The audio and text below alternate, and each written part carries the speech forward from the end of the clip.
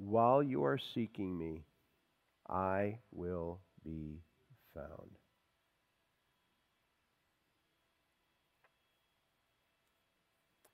God isn't hiding. We hide from Him. He doesn't hide from us.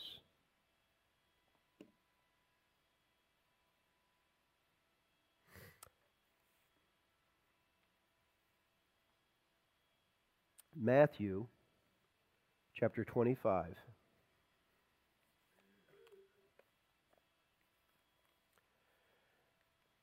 The closing portion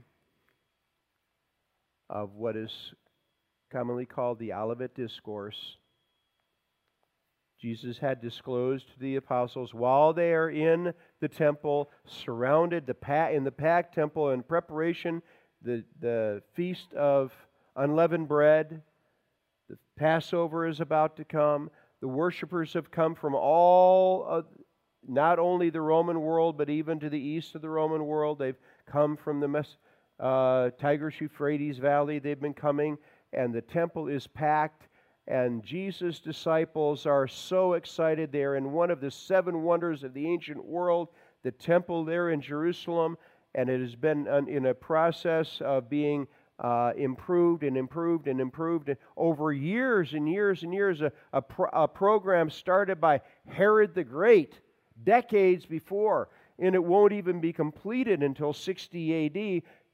It's 33 A.D., and great improvements have already happening, but it's an ongoing project, and Jesus' disciples are so excited, and they are pointing out to Jesus, look at all the carvings and the stones, look at all, and he says, essentially, my paraphrase, don't get too excited, boys, it's all going to be knocked down. There won't be one stone left on another.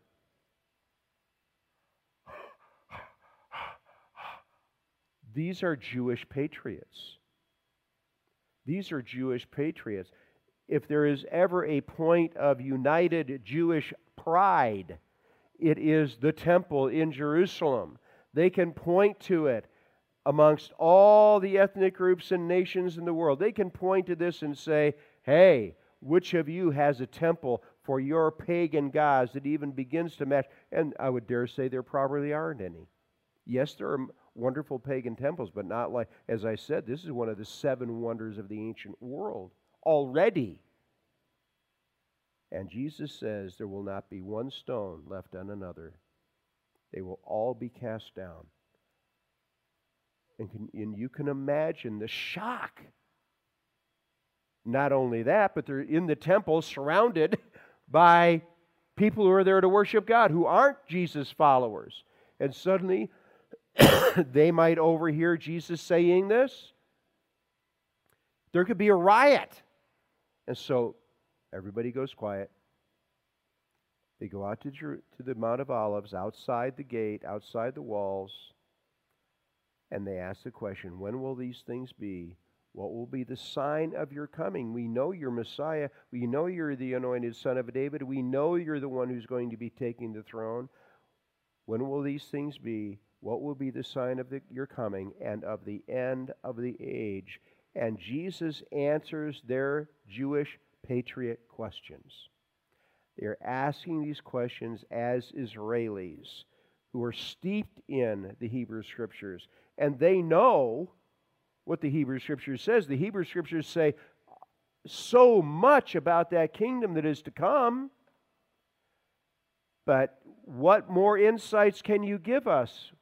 What will be the sign of your coming and of the end of the age? And he takes them through material that they are familiar with. And he puts it in its proper order. And he even cites the book of Daniel, the Antichrist, the beast is coming. And he is going to, there will be the abomination of desolation. That's all from the prophet Daniel. And when you see the abomination of desolation take place, flee Jerusalem. Because then the wheels are really going to fall off. And that's halfway through the 7-year tribulation. Flee Jerusalem. When we know from the book of Revelation that the Jews will flee Jerusalem, they will go to the east and they will find a place of divine refuge and provision where they will be protected and provided for by God supernaturally for 3.5 years. And then when I come, what will be the sign of your coming and of the end of the age? And he says, do not, if somebody says to you, oh, Messiah is over here, Messiah is over there, don't listen to them. Because when I come, you won't have to go anywhere to see me. Just plant your feet where they are and look up, because I will open the heavens and I will come out and you will see me. Every eye will see me. You won't have to change location. Every eye will see me. And when he has made that statement, he has answered their questions. And then, and this is all review, I understand that, then he gives them information they haven't asked for. Because they're going to be stepping into a role they don't understand anything about yet. They ask their questions as Jewish patriots. He's answered their questions, but now he gives them information about a role they're stepping into. They're going to become the foundation stones of a new spiritual building, and we touched on Ephesians 2 and 3 previously, called the church. Ephesians 2 and 3, God is creating a new body, a new institution, a new spiritual building. And the foundation stones are not Abraham, Isaac, and Jacob, but the apostles and New Testament prophets, Jesus Christ himself being the chief cornerstone, and that building will become a habitation of God. And that building in Ephesians 3, Paul calls the church. And this was a secret. This was a mystery. It's nowhere to be found in the Hebrew Scriptures. It was a secret that God had. Why? Because he's going to shelve rebellious Israel. He's going to put rebellious Israel temporarily on the shelf as that body through which he is presenting himself to the world. He's going to create a new body called the church through which he will do that work. And that's a temporary body. That's us. And what will be the outcome for us? And Jesus goes right on, as it was in the days of Noah, so it will be in the days of the coming of the Son of Man.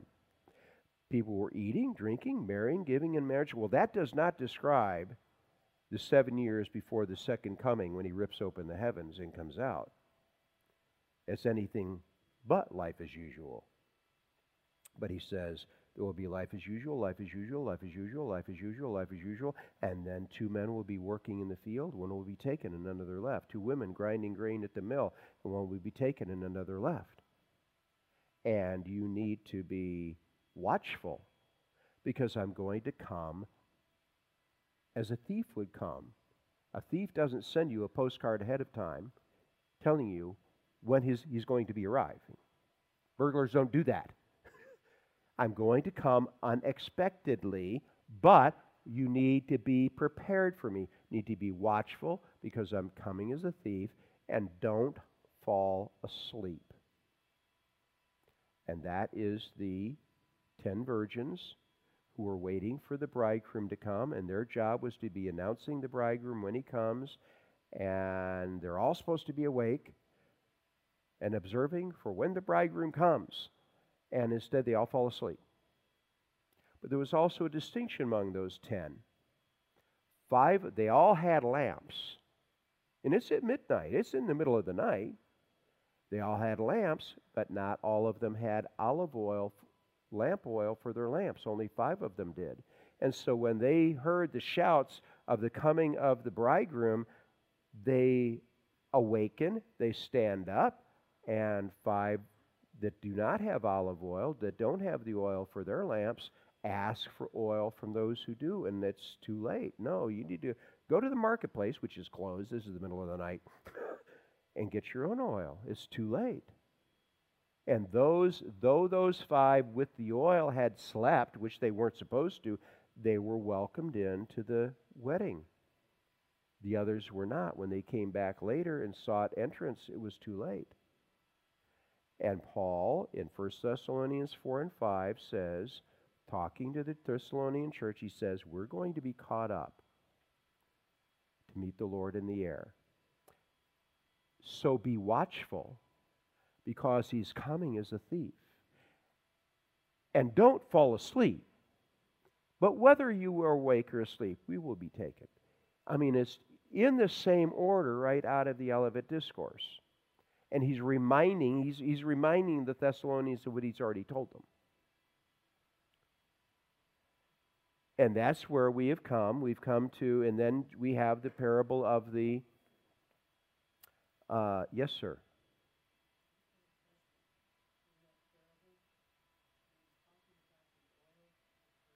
Yes, yes.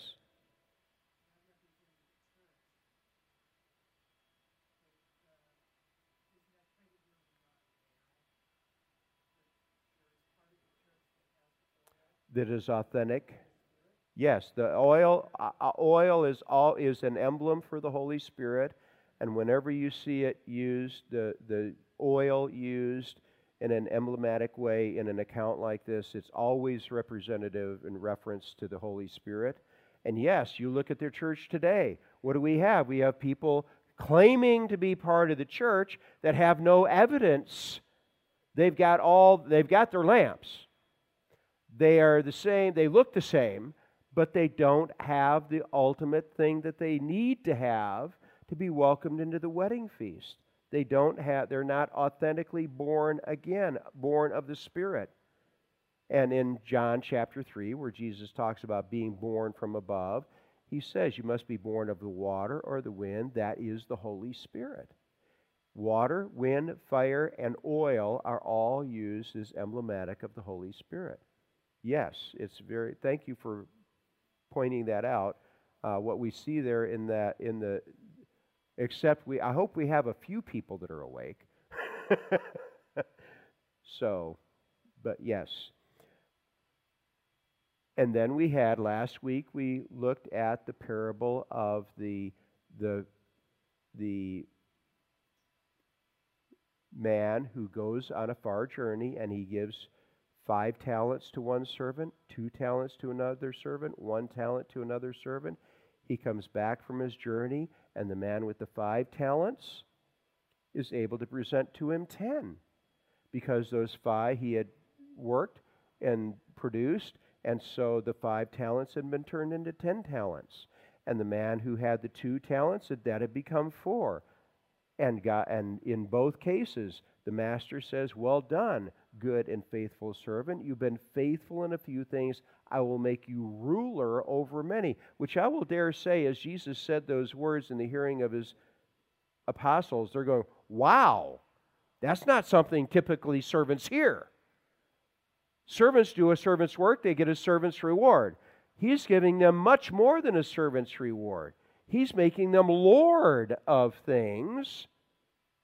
I will make you ruler over many. You've been faithful in a little, I'll make you ruler over much. You've been faithful in little, I'll make you ruler over much. Then the man who had the 1 talent comes to him and says, I know you're a hard man. And he lies to his master about the character of his master. We know this because of the way the master treated the other 2 servants. Lord, I knew, this is 25:24. Lord, I knew you to be a hard man, reaping where you have not sown and gathering where you have not scattered seed. I know you're really a thief. And I was afraid and went and hid your talent in the ground. Look, there you have what is yours. Now, I think our first response to this is, how could a servant, this man is a slave, how could a slave be that offensive to his master? How could he say that? What does the human race say about the Creator God? It's far worse. It's far worse. And do they know they're doing it? Yes, they do. Romans chapter 1. The human race suppresses truth in unrighteousness, because what may be known of God is manifest to them, but they suppress it in unrighteousness, because what may be known of God is manifest to them. And this man speaks words that are offensive to a proven, good, generous master.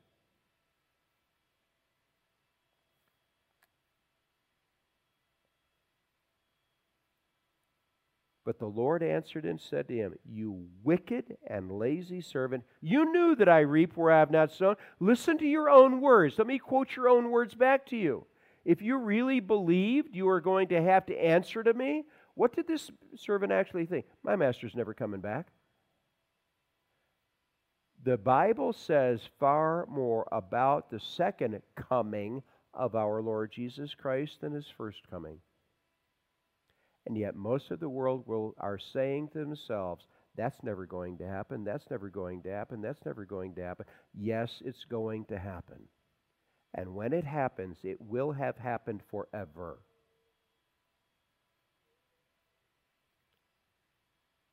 You wicked and lazy servant, you knew that I reap where I have not sown. This is your own opinion of me. And gather where I have not scattered seed. So you ought to have deposited my money with the bankers, and at my coming I would have received back my own with interest. You could have done at least that least of things. Instead, you did worse than the least of things. You buried it. You had no interest in serving me. Therefore, take the talent from him and give it to him who has 10 talents. Wait a minute. Who has 10 talents? Isn't that you? Didn't the 10 talents come back to you? No, I allowed my servant to keep the 10 talents. He expected to be returning them to me, but no, I allowed him to keep them. And the same thing with the man with the 2 talents. I allowed him to keep the 4. Take the talent from him and give it to him who has 10 talents. For to everyone who has, more will be given. God is so generous. God is so generous.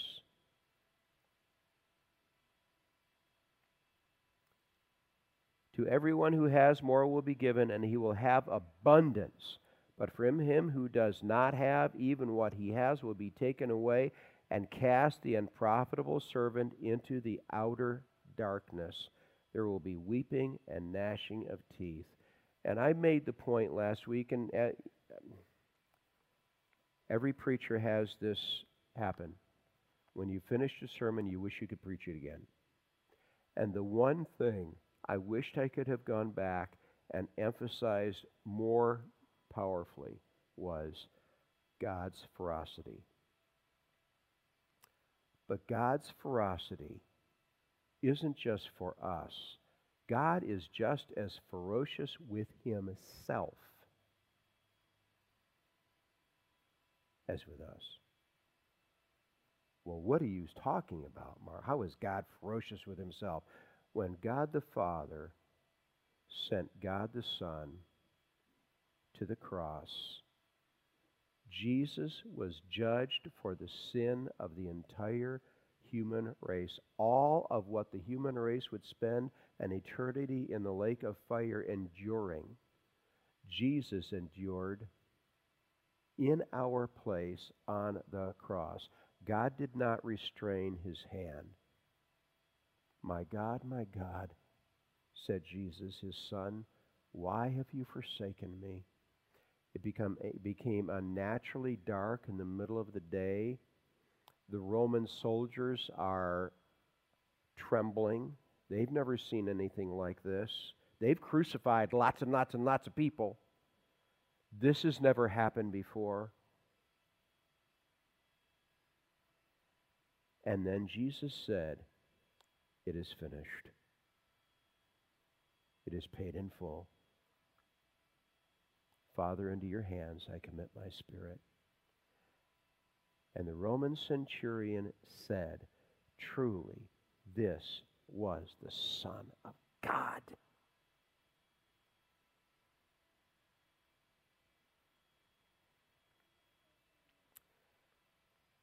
We tremble, as we ought, at the whole concept of the lake of fire, of the place where the worm does not die and the fire is not quenched. We ought to. But do not ever in your mind or heart think that God, our God, is unfair. He is never unfair. He poured out everything justly due to us on his Son on the cross. And those who reject that payment made for them are therefore saying, God, I don't want your mercy. I don't want to benefit from the justice you poured out on your Son who took what I deserve. I don't want that forgiveness of my debt. I want to pay my debt myself. God will allow you to do that. This servant chose to do that. The balance of chapter 25 is the judgment of the nations. And it is that historical event which will take place upon the event of the second coming of Christ. The heavens are ripped open. And this is what I'm going to tell you is all found in Daniel chapter 12. The heavens are ripped open. He comes out, and the earth is his. And then it says in Daniel chapter 12 that following his coming, there will be 30 days and then an additional 45 days. And those who make it past that 75 days, 30 plus 45 is 75, those who make it past that are home free. What's going to happen in that 30-day segment and then 45-day segment? In the 30-day segment, I should have one of these people that's done the Daniel study come up and you can do this, right? In the first 30 days, Ezekiel chapter 20, God will gather every Jew on the planet to what's called the wilderness of sin. This is in Ezekiel 20. This is a supernatural gathering. And he will enter into judgment with them and remove from their presence all those who insist on walking in rebellion. And he will then lead the believing Jews, those who have received his mercy, he will lead them into Israel. But then you've got this additional 45-day period. What will happen then? What we will be reading right now is what will happen then, which is the judgment of the nations, because God will again supernaturally gather now the surviving Gentiles together, and he will enter into judgment with them. And that is described, this is the most complete description of that judgment in the Bible. Verse 31, 25:31, when the Son of Man comes in his glory and all the holy angels with him, then he will sit on the throne of his glory. All the nations, the Gentiles, will be gathered before him, and he will separate them from one from another, as a shepherd divides the sheep from the goats. And he will set the sheep on his right hand, but the goats on the left.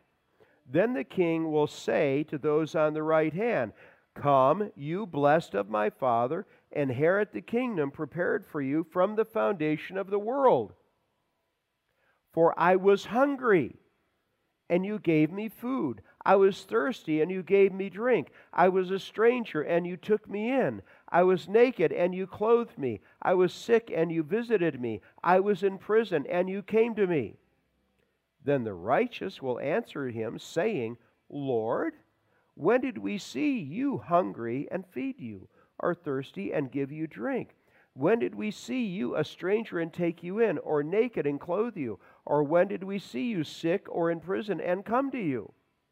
And the king will answer and say to them, assuredly I say to you, inasmuch as you did it to one of the least of these, my brethren, you did it to me. You see, the Jews throughout the tribulation time, just as they are today, there are Jews in every nation. And goal one of the Antichrist, the chief opponent of Jesus Christ on the planet, will be to annihilate every Jew on the planet. because they won't worship him. They won't worship him. And these are Gentiles who saw these Jews in jeopardy, in need, and met their need. Gave them protection. They are the brethren of the Lord. And how did they exhibit their authentic faith in the coming Jesus? By protecting his people. That was the visual proof of the authenticity of their relationship with the true and living God. And Jesus says, inasmuch as you did it to one of the least of these my brethren, you are doing it for me.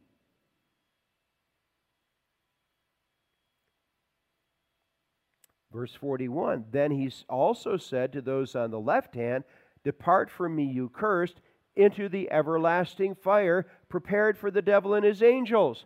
By the way, the lake of fire wasn't created for the human race. It was created for the devil and his angels. It's their destination.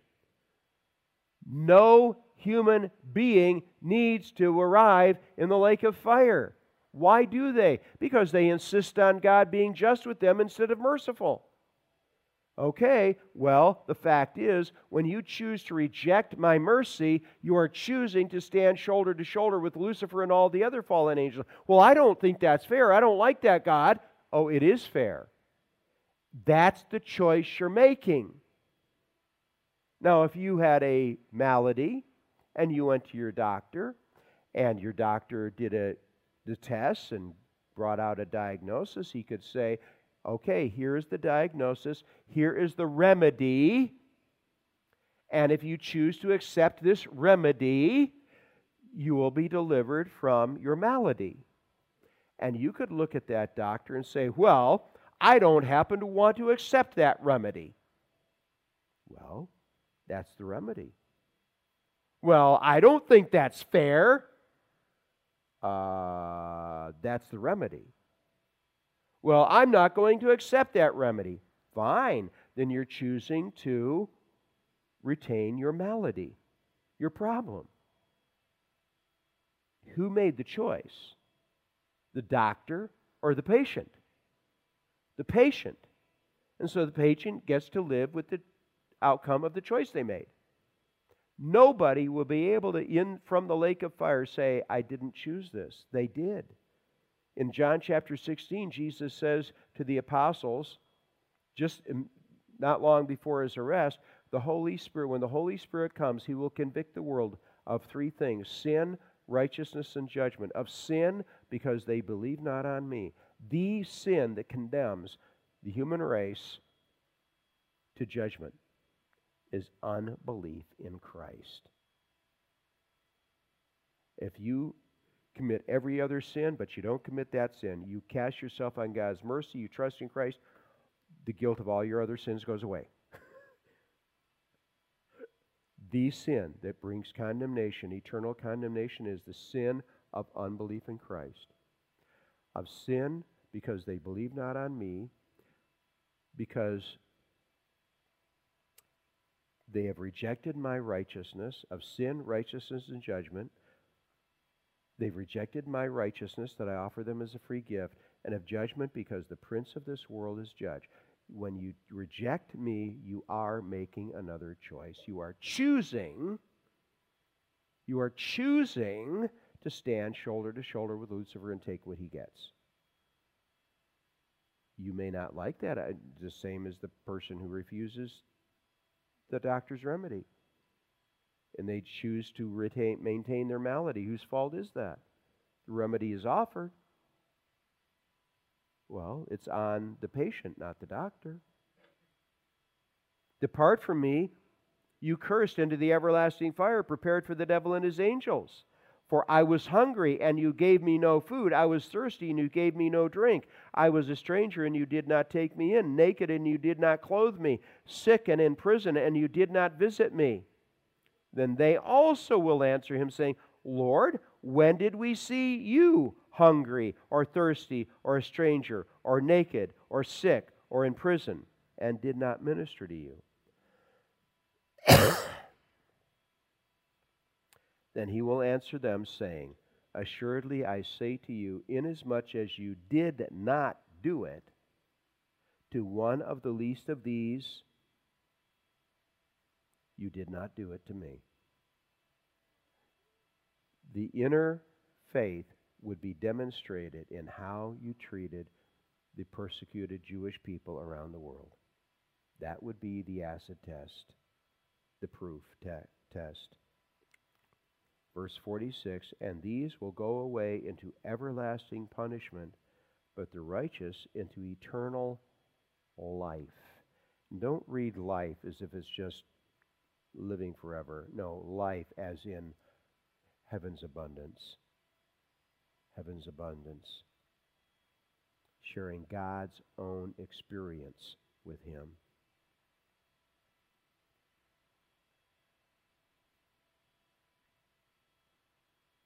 Let's pray. Our Father, we thank you for the assurance of knowing that you are the absolute master of all things. The entire flow of history will ultimately come to the foot of your throne.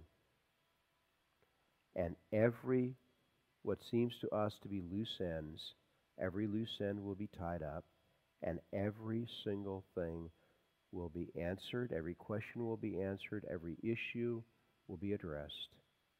And we will see on that day your complete mastery of all things. We're so grateful that our God isn't just God by a little bit,